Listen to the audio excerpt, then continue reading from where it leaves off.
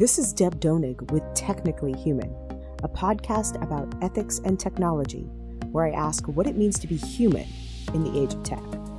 Each week, I interview industry leaders, thinkers, writers, and technologists, and I ask them about how they understand the relationship between humans and the technologies we create. We discuss how we can build a better vision for technology, one that represents the best of our human values. Today, I'm sitting down with Tala Baig to talk about a new-to-me organization, the Integrity Institute.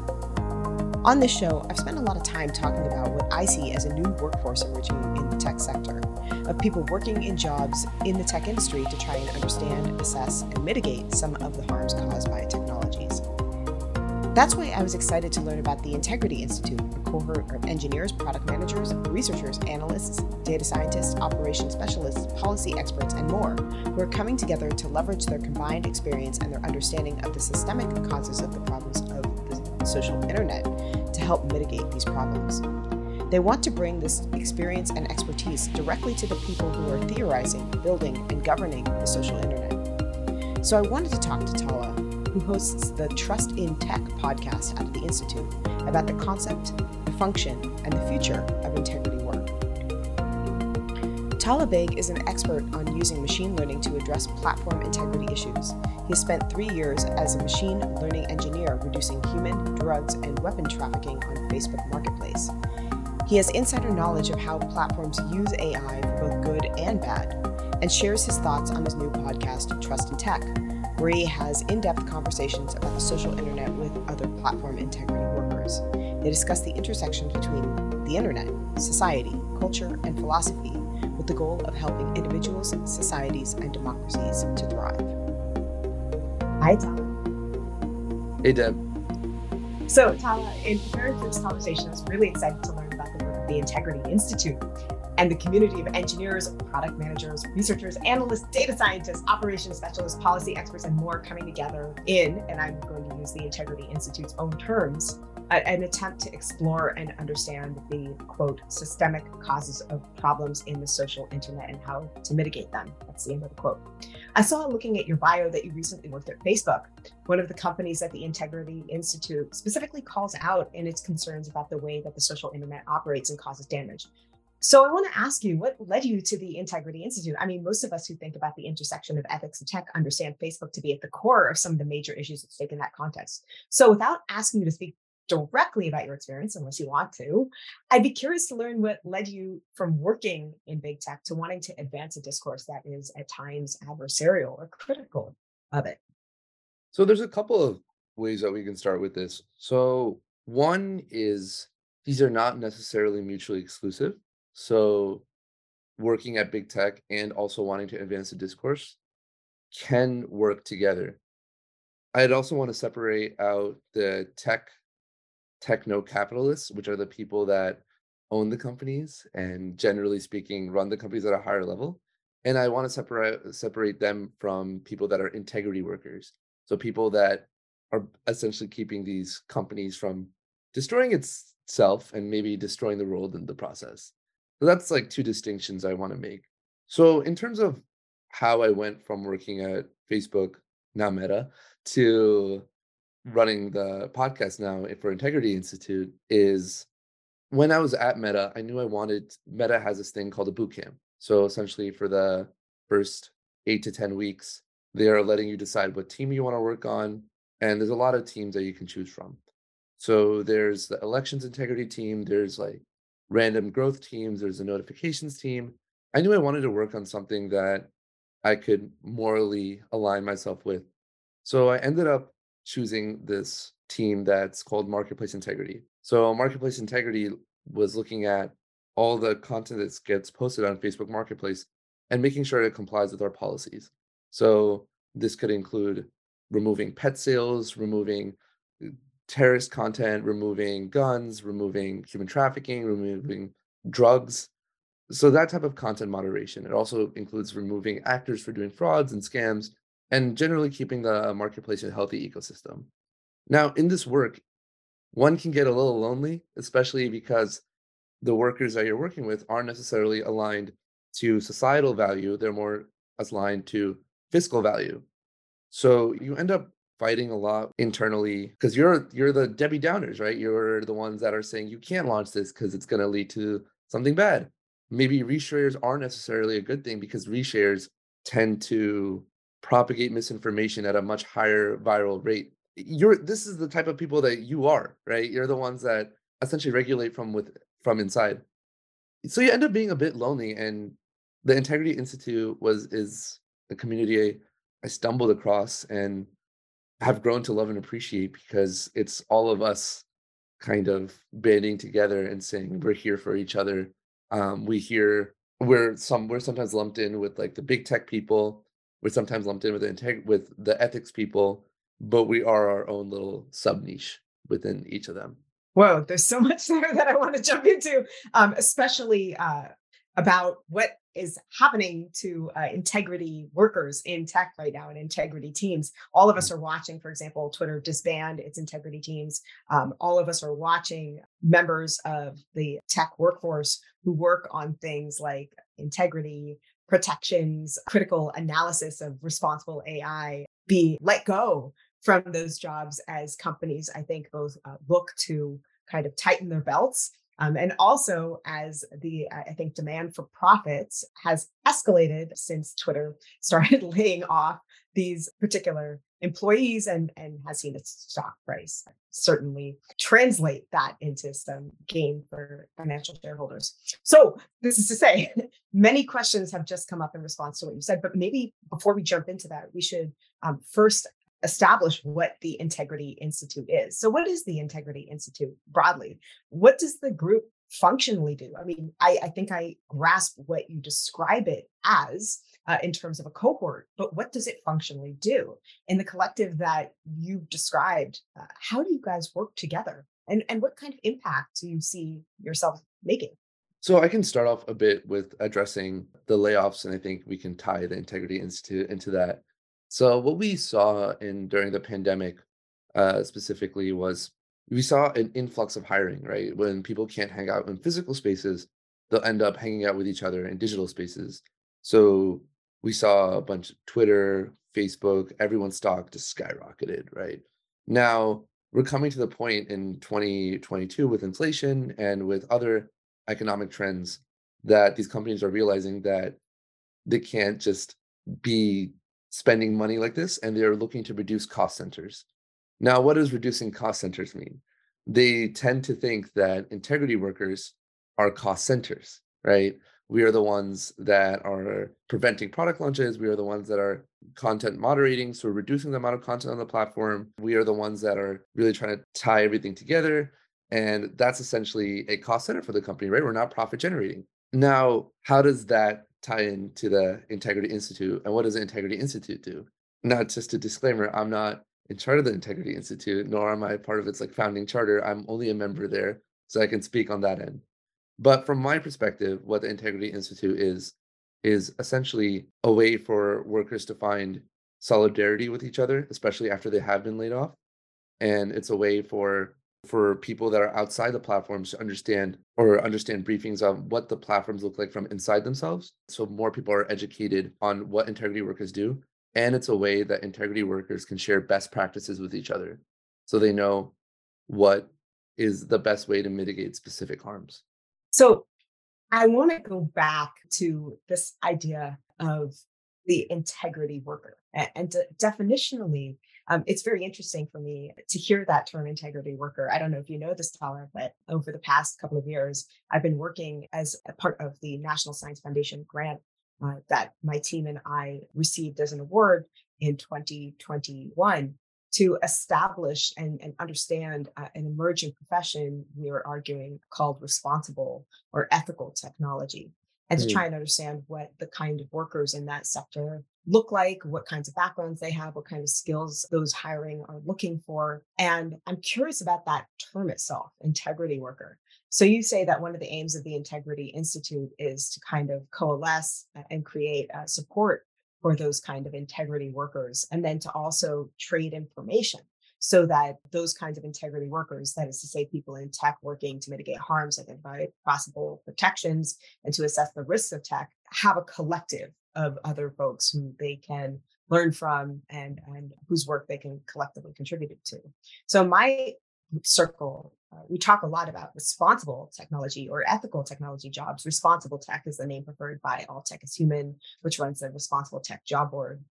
Sometimes we talk about public interest technology jobs, and that's the name given to this category of work by the Public Interest Technology Network. So are we talking about the same jobs and the same kind of work across these three categories? I guess I'm kind of interested in the terminology integrity work itself. But I'm also interested in whether or not integrity work, in your view, is something specific apart from or aside from public interest technology or responsible technologists or ethical technologists. Is integrity work, in your view, something specific? And why pivot around the idea of integrity in the first place? What does the word integrity specifically mean, such that this is the name and the kind of concept around which this group is pivoted? So I can start with defining integrity. Now I'm going to caveat and say, if you ask different members of the institute or ask the founders of the Integrity Institute, the term integrity is still not clearly defined, and that's what makes it a very new field. But I will go forth with my definition of what an integrity worker is. An integrity worker to me is someone that is working on a platform that has significant power, or it can also be a startup, but a platform that has global reach, essentially. And this specific worker is someone that is a engineer maybe that is working on new features for content moderation or abuse prevention or digital media literacy or making sure something is more transparent. So that's some of the different roles or some of the different problems that they work on. Some of the different roles could include a product manager that is working on, instead of understanding what the users want or what problems the users want solved, they are looking at, okay, so this is how this bad actor can game the system such that Russian disinformation gets spread more. And then the product manager goes into this inside the head of these adversarial actors and is trying to understand is what levers, what are the motivating factors behind these adversarial actors, and how are they trying to harm our users by exploiting our platform. So for example, security is more, hey, we don't want someone hacking into our system, whereas these product managers or policy experts or legal experts are more, we don't want people on the platform to abuse each other. Essentially, what an integrity worker is anyone on the platform specifically thinking about how do we prevent users from the platform from harming each other and trying to design a more pro-social internet based off of that. So, as we've already discussed, the recession has really, in particular, imperiled these kinds of workers. And when I collected the data for the National Science Foundation grant that I worked on, which was looking at the growth of that profession, that was pre the recession in tech, which really happened, kind of as soon as Elon Musk hit the buy button on the Twitter auction. So, I guess I've been kind of turning over in my mind that argument that I had put forth in the pre Twitter Elon Musk moment about the growth of these jobs, which shortly again after Elon Musk's purchase of Twitter, and I don't want to claim that that was the catalyst for this, but it certainly was, if not causally related, then correlated with that recession. I started to, really see a drop in not just the amount of jobs advertised and available, and not just the amount of hiring happening, but actually the amount of workers in that industry and in that sector. So I wonder how you're thinking about integrity work and its impact as imperiled in this particular moment. In the context of Twitter, we have seen that Musk has cut jobs particularly related to safety and protection, precisely the kinds of work that you're talking about mitigating harms. With so much of this workforce cut, and with big tech slashing budgets and doubling down on efforts to maximize profits, do you see integrity work at any point recovering its toehold in the industry? If I am indeed correct that it has lost or at least is slipping in its grasp in the industry. If so, when do you think that recovery might happen? And why do you think this recovery might happen if you do think it will? So to start off, I'm not a fortune teller and I don't know where the economic winds are going to take us. So I can start off by saying that there is this myth that integrity work is non-essential and is a cost center. And that myth is false, essentially. for any platform to have good sustainable growth, it's in the business interest of platforms to ensure they're not getting regulated, to ensure that their users are having a good experience, to ensure that integrity workers have jobs there. So this is a counterproductive notion that's also really perpetuated a lot by activists and investors, and not activists in the sense that they want good for the world, but activists in the sense as they'll somewhat take over the company and lay off a bunch of people, bring value to the shares, and leave. So that's one myth I want to dispel. And unfortunately, this myth is becoming reality as they lay off more and more workers. So that's one part of it. And I also do want to mention it's not just Twitter. Meta also just had another round of layoffs last Wednesday, I think.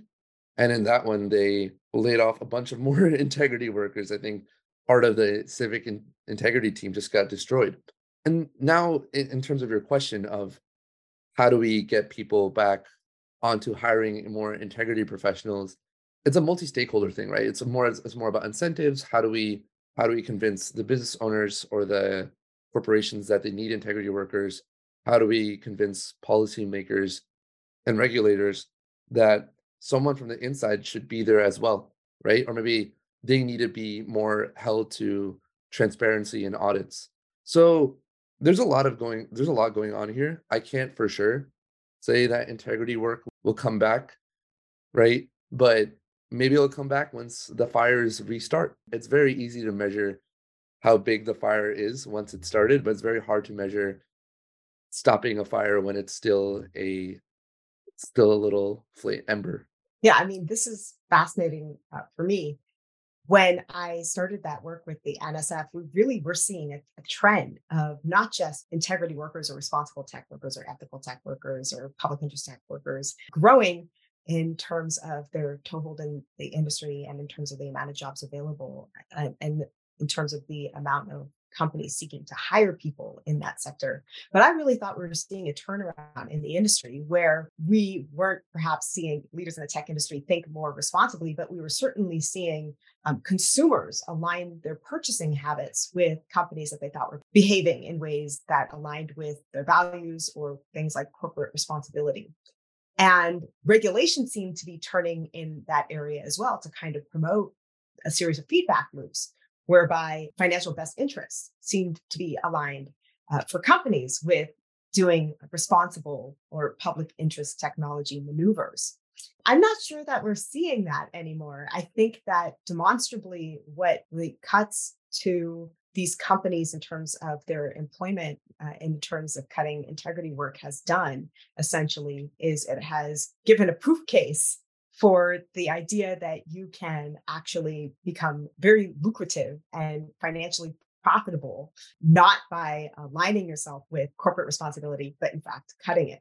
And that you can actually just substitute the language of things like diversity, equity, and inclusion for its actual practice, and there won't be any consequences. So, witness, for example, the Levi Strauss decision in the terms of diversity, equity, and inclusion to use AI models to populate their ad campaigns rather than hiring actual brown and Black people to do that work. And there really are no consequences. So you can use Levi Strauss, I assume, has demonstrated the language of responsibility without any of the practice of it and be okay and save a ton of money.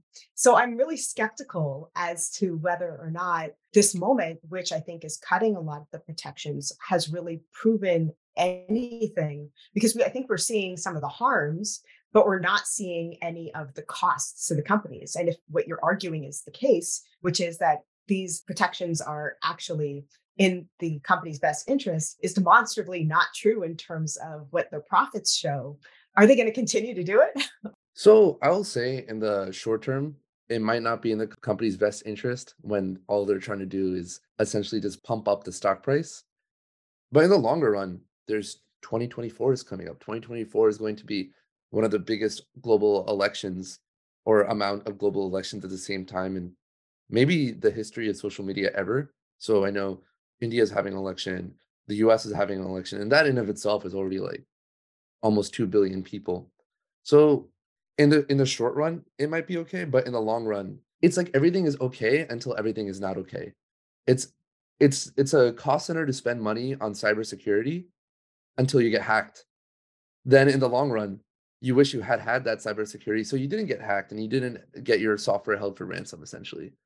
So, so one thing it is definitely it is in the long run healthier for the ecosystem of the platform to have these integrity workers. But then also, you're going to need other stakeholders like the public, you're going to need the government, legislators, policymakers, or regulators to essentially come in and say, no, you have to give us concrete measurables on what you're doing right now.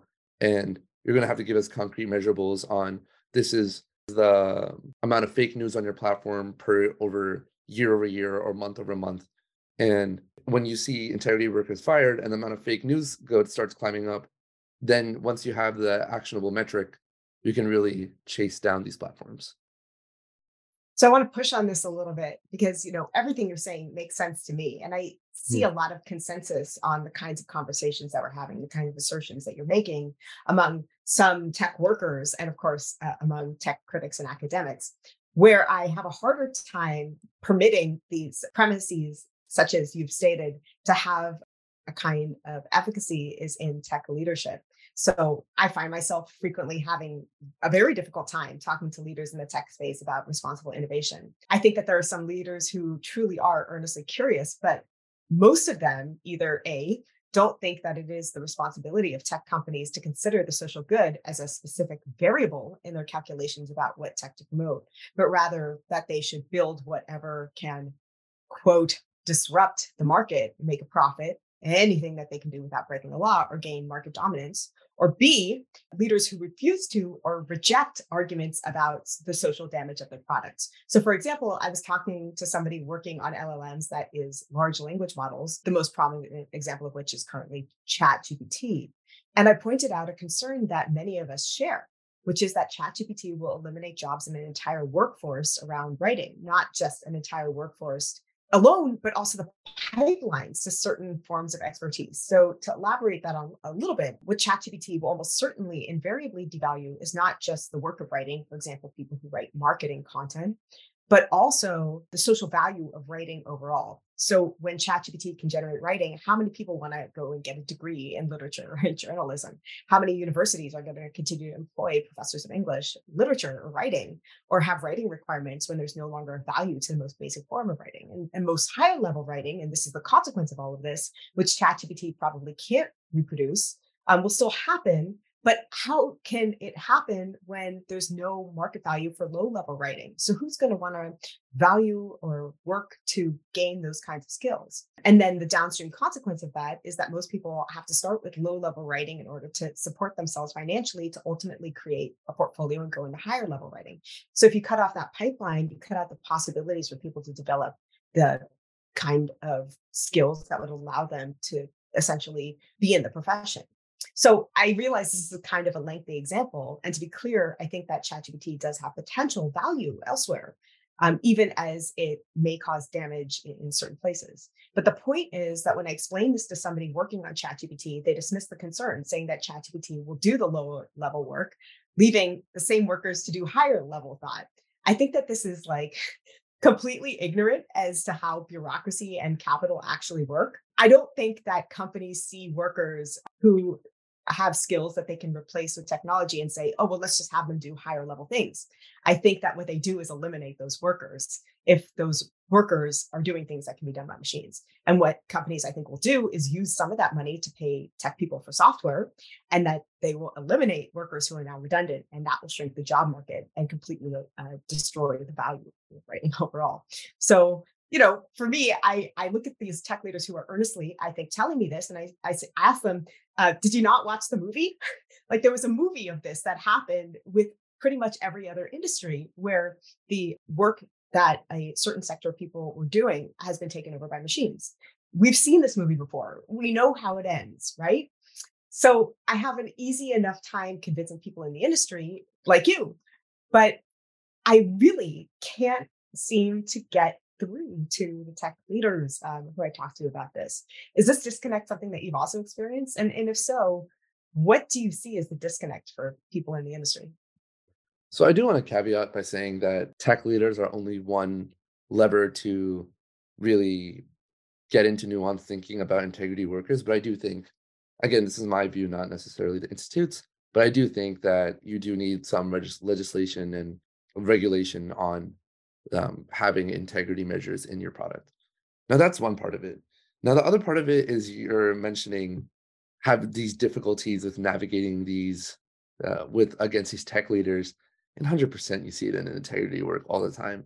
And it's actually something that's very difficult and something that we at the Integrity Institute talk to each other about a lot is when your performance is measured against capitalistic standards.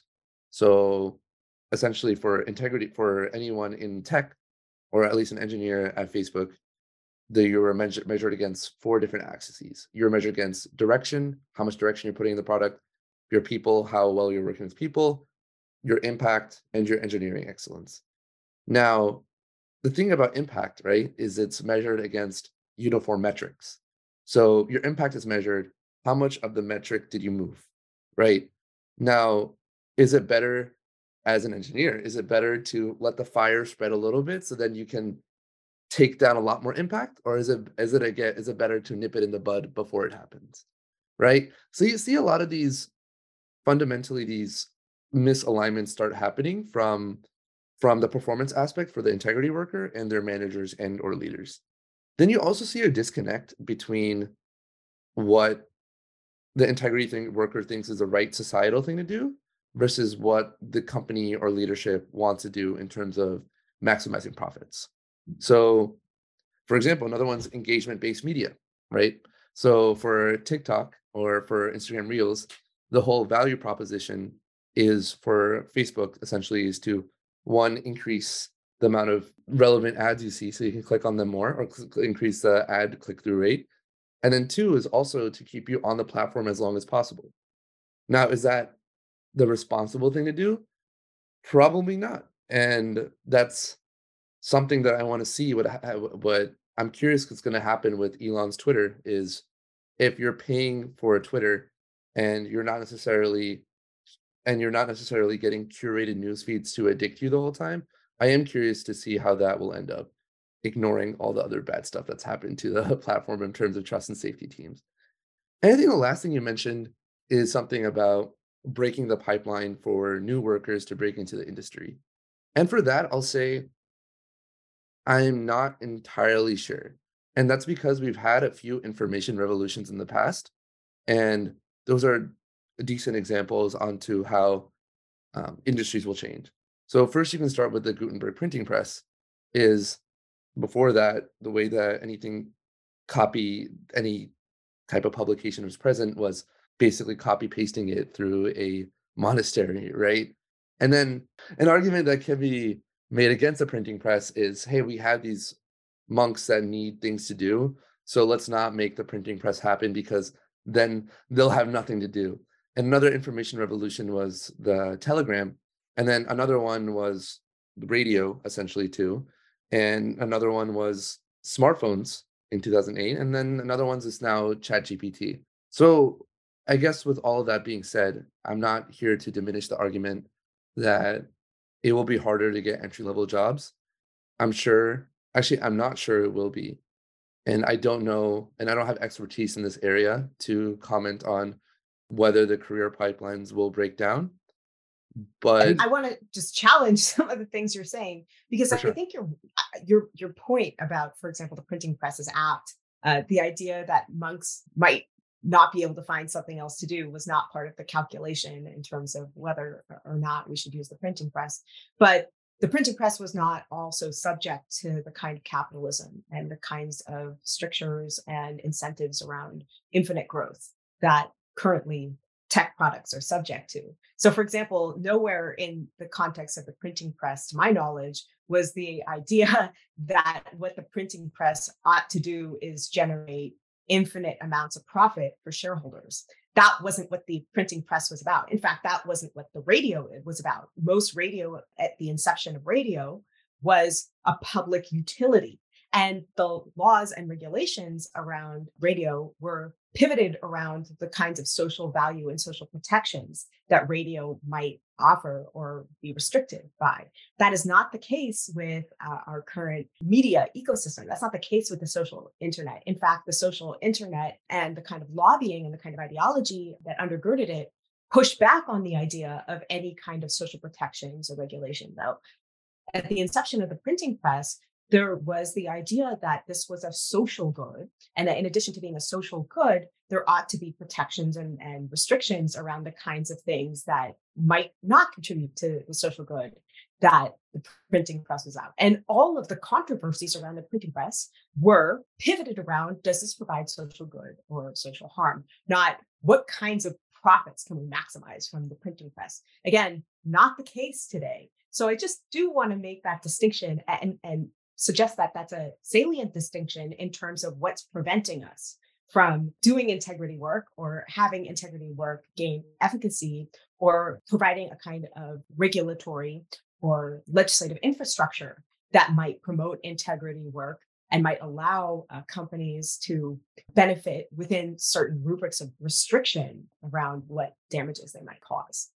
Yeah, that's a really salient point. I think to go back into assessing a technology for public good is in I think it was the 1840s or 1850s, something of the sort in the US. You had public hearings whenever a new corporation was being incorporated, saying that, yes, you can maximize value on your end, but we're going to hold you to a normative standard as to whether or not this town or city or state wants this technology, want not necessarily technology, but wants this corporation to exist too. And you kind of saw that being abstracted away to back then, to the point where now you can easily make a new corporation or LLC like today if you really want.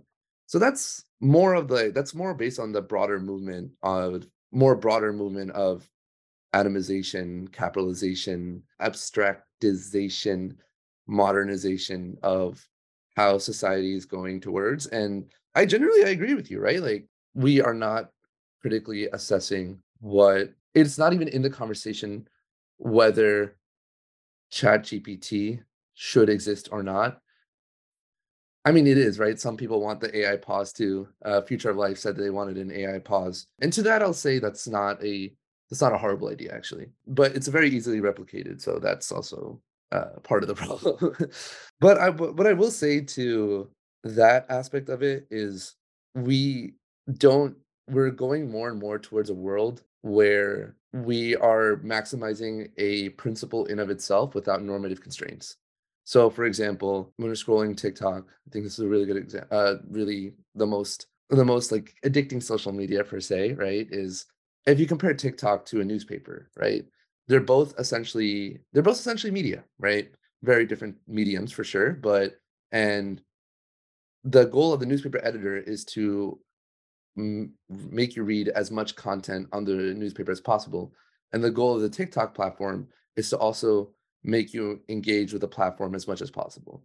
Now, where I think this gets strongly bastardized essentially for TikTok is we want you to look at the platform in the goal of making you look at the platform. Whereas a newspaper is we want you to look at the platform or the media to be more informed. Now, in terms of solutions for this, that's where it gets a little bit tougher. I can offer some recommendations on how to make it less addictive, but at a certain point, these technologies don't have another goal. They're not trying to empower you. Maybe ChatGPT is, and that's a whole other discussion. But TikTok is not trying to empower you. TikTok is trying to keep you on the platform to keep you on the platform. And as exactly as like power, and this is very similar to the power analogies where someone can try to acquire power as a means to another end, but then what you end up getting is some actors will, in the accumulation of power, the only metric becomes power. So you see these like similar threads between essentially having addictive social platforms and also having a lot of power. Right. And it's not just power, right? It's money. Money, yeah. So, I started off thinking about the ethics of technology. And I would say the more and more I progressed in this, I think more and more about the ethics of capitalism. I'm a capitalist too. So I wouldn't dispute the overall system, but I do wonder about the kind of economic models that tech is disrupting. So, that's been my primary concern. I actually don't think that the majority of tech innovations that emerge are actually all that technologically interesting or sophisticated. Certainly, they're doing, interesting things with math and algorithms. I don't want to dispute that. But I also look at what gets funded and which ideas end up getting capital. And oftentimes they're not technologies that people are asking for, or technologies that we need, or technologies that might make our society better. They're the ones that are disruptive. And what disruptive does not mean is disruptive in terms of our technological capabilities, but in terms of the economic model that they end up disrupting. So, for example, Uber wasn't disruptive because it introduced some sort of magic new technology to the technology universe. It's literally just an app. But as an app, it was enormously disruptive in the sense of disrupting an economic model of transportation. So I'm wondering, from your perspective, is ChatGPT a disruptive technology on the technical level, or is it a disruptive technology economically, or both? And what does this tell us about the larger tech ecosystem? Because to me, ChatGPT seems like a microcosm of a lot of the kind of issues around technological production and industry, and questions about the larger role of integrity workers that we're talking about today. Yeah, so to first answer whether ChatGPT is disruptive on a technical level, and then also whether it's disruptive on a societal level.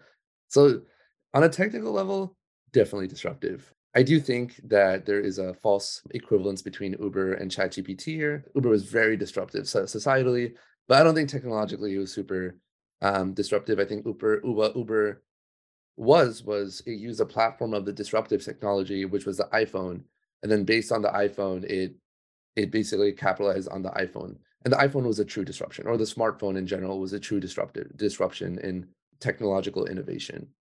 And then likewise, I do think that ChatGPT is also a disruption in terms of technology, in the sense that essentially what they did was, here's a chatbot that is a manifestation of the internet and can all basically answer any question that the internet has in a human-like form. So, for example, I took some information like a search class back in school, and there's always this disconnect between what the intent of the user is and what query they give to Google to really make that to map that intent to the query. And at this point, there is no difference because of ChatGPT. So I do think it is disruptive on that level. There's a lot of problems with the way it was built. So the way it was built is it's going to really overemphasize a Western system, essentially, mostly because, as a general maxim, the way that you can tell, not the way that you can organize a developing nation and a developed nation is how much organizational structure those developing nations can withstand. So based on that, what you'll see is that there's a strong correlation between writing and amount of development in a nation. And then based on that, you can also understand that the more complex organizations and more developed nations will have more writing and therefore more information on the internet. And not just the most developed nations, but within the developed nations, there's going to be certain populations that will be on the internet more because they have more resources and more organizational complexity to be on the internet. And what ChatGPT will do is it's going to represent those populations. So it's going to represent white men in the US, essentially, because those are the people that are popular. It's going to represent people that are on Reddit. It's going to represent people that are on Wikipedia. It's going to represent people that generally populate the information, maybe for even SEO articles, because they want more people to be trafficked into their business. So that's the people that ChatGPT will represent. Now, that doesn't answer your question on societal disruption for ChatGPT. What I think ends up happening for any of these major disruptions is OpenAI/ChatGPT is going to represent the base layer, and there will be different applications on top of this base layer. To bring back to the printing press, what we saw was there's the printing press, obviously, and there's the publishers, but then there's also the books that come out of it. And from the iPhone, what we saw is there was different smartphones, but there are also like the millions of apps that came out of it. And also, frankly, I guess podcasts also came from the iPod too, right? So that's one part of it. Now, from ChatGPT, my hypothesis is that there'll be a few different platforms, one that makes like maybe text generation, audio generation, image generation, video generation, and then people will call these platforms or APIs to have their own inventive use cases of ChatGPT. For example, there's this AI right now that takes artists. It basically will make like Drake sing "Firework" by Katy Perry, which I don't think is a good thing. But that is one use case. Or that is one way that people are going to use ChatGPT. Now, do I think that's super inventive or innovative?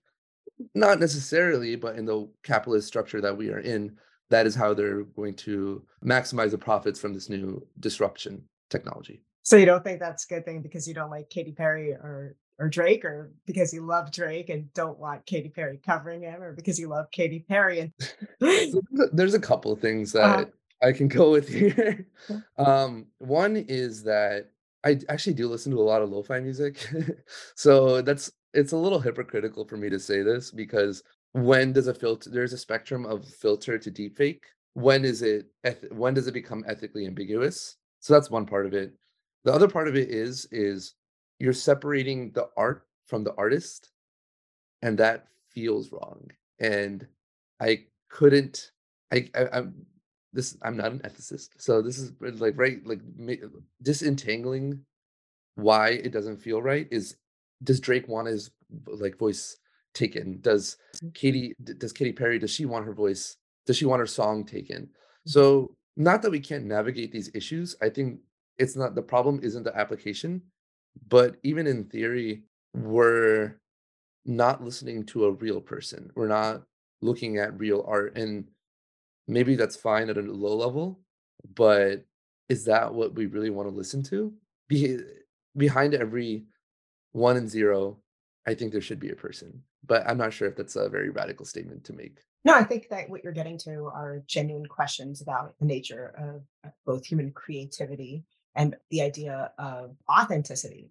Things like copyright law are economic models, but they, at their core, on an ethical level, are also asking questions about how do we define who an idea belongs to? How do we give proper credit to that idea? How do we create ownership structures around creativity? And what does it mean to contribute something new and genuine to the creative ecosystem, right? ChatGPT is engaging in and I think challenging those very formative questions. In fact, I think we might rethink copyright law in the context of those questions. We might rethink what we mean by open source. A while back, the New Yorker wrote an article about Wikipedia and noted that although Wikipedia is a free resource, and in general, we celebrate the idea that information is free and accessible in a kind of unchallenged way. But of course, Wikipedia isn't free. It's free on the end of user access, but somebody's paying somebody for those ideas to be generated. And that those ideas oftentimes remain not just uncredited. Wikipedia, I think, does a better job than most at providing citations and source work and really providing a kind of provisional credit. But it certainly doesn't protect any of the things that we typically attach to the idea of credit, such as economic benefit or purview or kind of ownership over one's ideas and work. So I do think that you're asking those kind of really radical, formative, axiomatic questions about how we think of creativity and how we think of authorship. That's the thing, right? What does it mean to have a property right in this case, right? Like who has a property right? Do you have a right to your own voice at this point, right? If Drake can sing anything at this point, is it okay for Drake to sing anything, right? And if is Drake allowed to also sell his voice? I guess that's also another question that we want to think about. And for the people that are listening, how do they know that Drake was not the original artist as well? So, for example, in a democracy, ideally, there's also things that we're not able to sell, right? We're not able to sell our right to vote because I'm assuming if a lot of people wanted to sell their right to vote, they would, because they're like, I'm an uninformed citizen. It's probably better if someone else can get the right to vote and aggregate all my rights to votes, and then lobbyists can have a lot of rights to votes to sell. Now the thing is do we want something similar where someone is buying up a lot of rights to voices, and we build an ownership structure that's actually has perverse incentives and outcomes that will basically maybe allow monopolistic structures on people owning faces that are not theirs or voices that are not there or bodies that are not theirs. Yeah, we really have to think through these issues, and having thought about it a bit, I just don't see a way in which there is a good outcome from this. Right. And your question about do I, care whether it's Katy Perry singing Drake songs or Drake singing Katy Perry songs. And, you seem concerned with that particular question, but I also think that that concern is a proxy for the larger concerns that we may have about what it looks like when, for example, somebody from for example, Trump team can use AI to make Joe Biden say all sorts of inflammatory things and then channel that misinformation through kind of propaganda sources or right wing media. Again, for example, this could happen in ways that might reverse that polarity between Trump and Biden. I would assume that there may be some actors on the progressive left who may do this as well, although I tend to think of this more as a right wing tactic. But perhaps that's my political positionality. But I will say that when we typically listen to things on audio or see an image, we tend to assume the veracity of those things, right? There's a very old axiom, seeing is believing. This idea that what we see sort of has an epistemology of proof or epistemology of evidence undergirding its reality, so that we look at an image or we hear a song and we tend to assume its veracity unless we're explicitly told otherwise. This seems to overturn some of that kind of expectation about veracity. I worry that without the digital literacy, it's not just that we might authentically think that Drake is singing songs by Katy Perry, but that our entire political ecosystem, indeed the things that are essential for our social fabric, may unravel to really deleterious points. In fact, I think that this is part of what I would argue is imperiling our current civil kind of union in the United States. This question of, can we believe what we see? And this alternative ecosystem of factuality, very much, I think, mobilized by some of these technologies. Yeah, so I want to maybe backtrack a little bit on this. So I'll get back to this point, but I'll make it a little roundabout. So what you mentioned was essentially specifically targeting different individuals and different key players, such that they're basically manipulated into certain beliefs based on deepfakes or other augmentations and general misinformation or any disinformation. So that's one part of it. I will mention that if ad data brokers or platforms did not have as much data on you, then they couldn't make their ads or their targeting so niche. And because they can make it so niche, what you get is this fragmentation of the people that use a social platform, such that they're digitally connected, but they're not actually connected. They're on the same platform, but they're seeing different things and they're living in different realities. So one concrete recommendations I can actually make is maybe don't have as invasive surveillance mechanisms. And then even if there is a deep fake, it's more likely to be caught by crowdsourcing. So that's one concrete recommendation. Now, in terms of crowdsourcing or these Trump Biden deepfakes that you might get, those are interesting too, right? Because right now we see that content, at least I'll see that content on TikTok, which is Trump and Biden ranking Zelda or having another conversation. And there's two aspects to that. So one aspect of that is that legitimate media literacy? Is this why Gen Z is much more media literate than the rest of the generations? It's because they're constantly bombarded by this information and they're able to, and it effectively acts as a digital vaccine. Or is the some right to someone have their own voice? Is that being infringed, even if it is a big enough public official or public figure? So that's another question we want to ask. Now, going back to 2024, that's where I'm really scared, right? Because in 2024, we're going to have the ability for deepfake voices. We're going to have the ability for deepfake video. We're going to have the ability for deepfake images.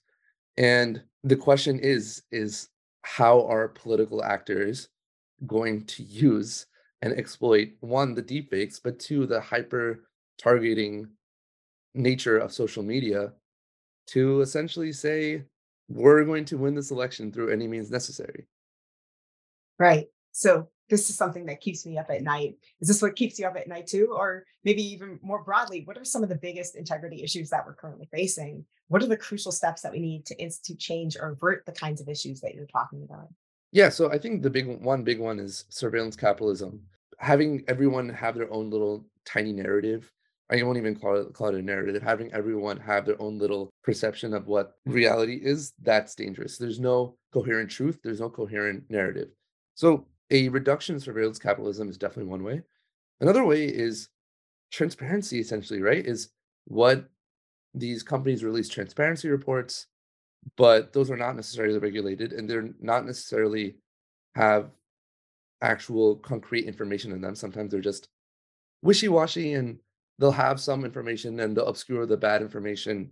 So that's like another effective measure. Another effective measure is transparency on who the advertisers are or who the workers are or who the users are. So any type of transparency helps because when you have power, just opening that window into how that power is thinking or working or motivating itself. I mean, that's the idea of journalism, right? Journalism is you're opening a window into the institutions and powers such as like Congress, C-SPAN exists, right? So maybe a C-SPAN should exist for the private actors that don't just determine the behavior of one jurisdiction, but all the jurisdictions in the world. Right. And I'm totally with you in terms of the ethics and the values. But, you're pointing out the dangers of surveillance capitalism, particularly in the terms of the surveillance and the consequences of the surveillance. But the other part of it, of course, is that it is tied to the capitalism part. And just to go back and revisit some of that conversation that we've already previously had, one of the reasons that I'm really cynical about the possibility of kind of a transformation in the industry or a turn toward integrity is because of the centrality of productivity or efficiency in the engineering. And so when you're talking about the kind of data collection, the reason that that data collection, that data surveillance is used is because it's highly profitable. It's also highly efficient. It's much easier to be efficient with your sales if you have micro-targeted ads collecting data and understandings about who you're marketing toward. So when I talk about the relationship between capitalism and the tech sector, I'm really talking about the centrality of efficiency in the world of engineering and technological production. And so, sometimes when I talk about this, I use the example of Soylent. An engineer comes up with Soylent to answer the problem he felt that he and other engineers faced, which is how do you get a more efficient nutritional delivery system that eliminates the need to get up from work and to prepare, consume, and clean up after food. Soylent is kind of a perfect answer to the engineer's question of what do I do to be efficient when I'm hungry? Because it best addresses the question, how can I solve being hungry as efficiently as possible? Of course, in reality, many of us don't eat because we're asking an efficiency question about how we get nutrients delivered quickly. We eat because we get pleasure from food or because we want to connect socially with other people by cultivating intimacy of breaking bread, or because we want to recreate a recipe of the grandmother we had who had to flee her country and had to leave everything behind. And the only thing that she could recreate of the life that she had there were the foods that she could make using the recipe she had from the old world. And so you eat that food, cook that food, because cooking that food and eating that food reminds you of your connection to your family and your identity. So we know that the most important things we do in our lives, we do for other reasons and we want to be efficient. No one wants to be loved or cared for efficiently because those values are the opposite of being productive. As you pointed out at the beginning, there's a cost to all of those values in terms of productivity. So I want to accept that efficiency is a value in our lives, but as a value, we have to balance it out against other oftentimes competing values, such as love or care, and in service of those values, sacrifice efficiency.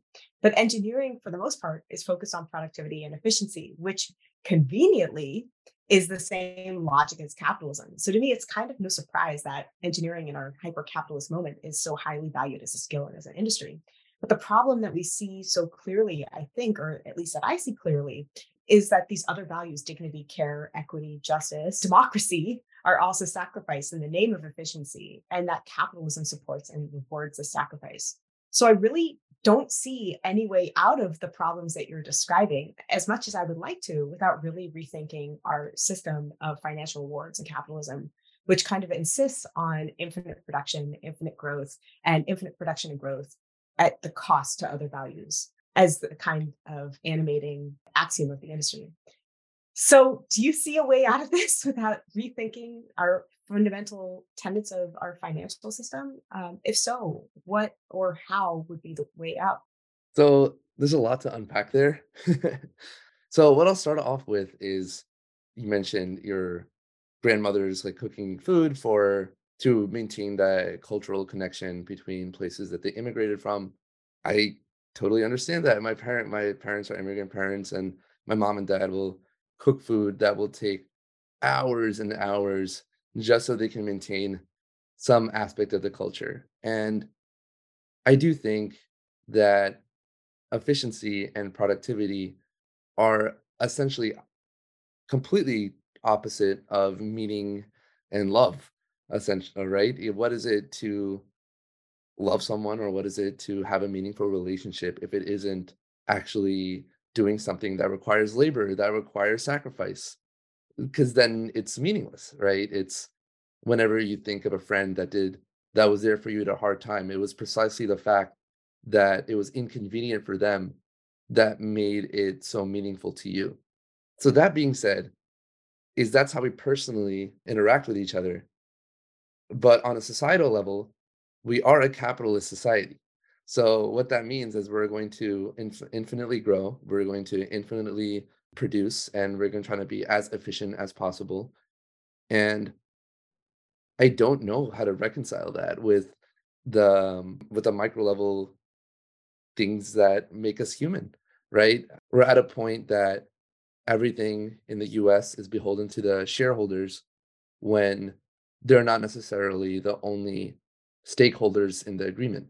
All of Facebook's decisions are made by Mark Zuckerberg because he owns the company, but is he the one that should uniquely govern the platform? Probably not. It should be probably the people that are also users of the platform or people that are in jurisdictions where the platform is. So that's one thing to think about. In terms of how do we proceed forward in a capitalist society for trust and safety or for integrity, I don't know either, right? It's you hope for a you work for a better world, but you also have to live in it. So, in this world that we live in, we can do some concrete legislation, which is more legislation, so that surveillance capitalism gets mitigated a bit. We can do transparency legislation, so that gets mitigated a bit. But in terms of the world we want to create, is do we really want a capitalist structure where a company doesn't have a necessarily have a death where the only way a company can survive is by infinite growth, otherwise it just goes bankrupt? Do we want a structure where innovations only are only valued if they're monetarily valuable as opposed to societally valuable? And I'll give a good example of this is when we had COVID, we just threw money at vaccines, and that was the right thing to do, and that led to a good public outcome. And I think there's a good magazine on this is Noema, really tries to uncover what is like a good future for capitalism in terms of throwing more money on like public interest stuff. In the 60s, we had like 5%, 5% of our budget on NASA. Maybe not NASA, but maybe we could have 5% of our budget on curing cancer. And then you have another concept. I don't remember by who it is exactly, but the book is called The Emission Economy. And what it looks like is instead of winner takes all economies where the next person that's going to the person that's going or not the person, the company or the institution that's going to be the base of AI generation, instead of making it a winner takes all platform, how do we make it such that it's more fragmented? So, for example, from a lot of the Scandinavian countries, you don't really see the next Google or Facebook. But that's because a lot of them run family businesses that in aggregate they're Google, Facebook. So maybe it's a good thing you don't see the next Google, Facebook from there. So that's the way that we should be thinking about these questions. So, are these models of what you think an ethical or responsible, integrity driven social internet might look like? If not, or if you have another model in mind, what model would you give to an integrity driven social internet? Do you think that we can get to that model given our current condition? Yeah. Or do you think uh, that maybe I'll put some caveats there, but I do think there are some techno solutions that work, and I do get into some trouble with some ethicists that are like techno solutionism isn't the solution. And generally speaking, I agree, but I think some poison is better than a lot of poison. So I'll start off with there is Be Real, right? That's a platform where you're supposed to be more authentic with your friends. And what I found is that did cannibalize some time away from TikTok and Reels for me because all I want to do is I want to talk to my friends or I want to see what they're up to, but I don't necessarily want the feed that comes with it. There's Substack too. And if you listen to how Substack approaches its platforms, is they really, or their product is they really want to empower writers to write whatever they want about. And now they have a feed as well, but that feed isn't necessarily bad because the point of that feed isn't necessarily to keep you on that feed. The point of the feed is for writers to have open dialogue with each other. So that you see like some techno solutions here. And then lastly, I'll say you see podcasting. Podcasting has exploded. Over Pew just released a new report on podcasting and it's grown again this year. So there really is this appetite from both the consumer's perspective that they want to hear these authentic voices, these long form voices, and have these meaningful connections with both creators and their friends. And then also from from the producer perspective and the creator perspective, where I don't want to have short form content out there and I don't want to be a reel. I don't want to be a photograph. At least I don't want to be a filtered photograph. Or maybe I do, but that's not for the good reasons. But I do want to have a relationship with my audience and I do want them to genuinely know me and authentically feel that connection. And I think that it's much harder to, be misquoted or misunderstood through something like a podcast, because a podcast is this kind of whole, as you put it, long form article development, where people, to get the context, really do have to listen to the Yeah. entire product. And the product itself is very difficult to, kind of put out as sound bites. It really is a coherent product that requires a kind of attention to it as well. We think we have time for one or two more questions. So I do want to ask you about this, because you wrote it to me in an email and I wanted to follow up on it. In that email that you wrote to me that I just cited, you suggested that I might ask you about, and I'll quote you here, quote, what it is like being an integrity worker in a work environment annoyed by your mere existence. So what is it like? It's not fun. So what you end up, so I'll give you an example of this. I think I touched on this a bit earlier, but when Facebook changed its name to Meta, since that point to the next year, maybe early next year, so it changed November 2021, I think, to sometime in July 2022. I might be slightly off with the dates, but the general premise is the stock dropped 70%. And when the stock dropped 70%, a lot of the executives, their compensation is like 50 to 60 to 70% of it is stocks. So their compensation is being slashed. And when that happens is a lot of the VPs and a lot of the managers and a lot of the directors, and they're all moving in and out a lot. A lot of changing parts, a lot of reorganization. So your priorities are changing, your projects are changing. And that is something everyone deals with. But the thing that integrity workers deal with is that is annoying in of itself. But integrity workers tend to get shifted around a lot more because the tech leaders don't really understand how integrity works. And then on top of that, the integrity workers have a different incentive than the tech leaders. The tech leaders' incentive is let's build this platform ASAP. Let's get as many users ASAP. Let's get as much money ASAP. Let us get as many advertisers ASAP.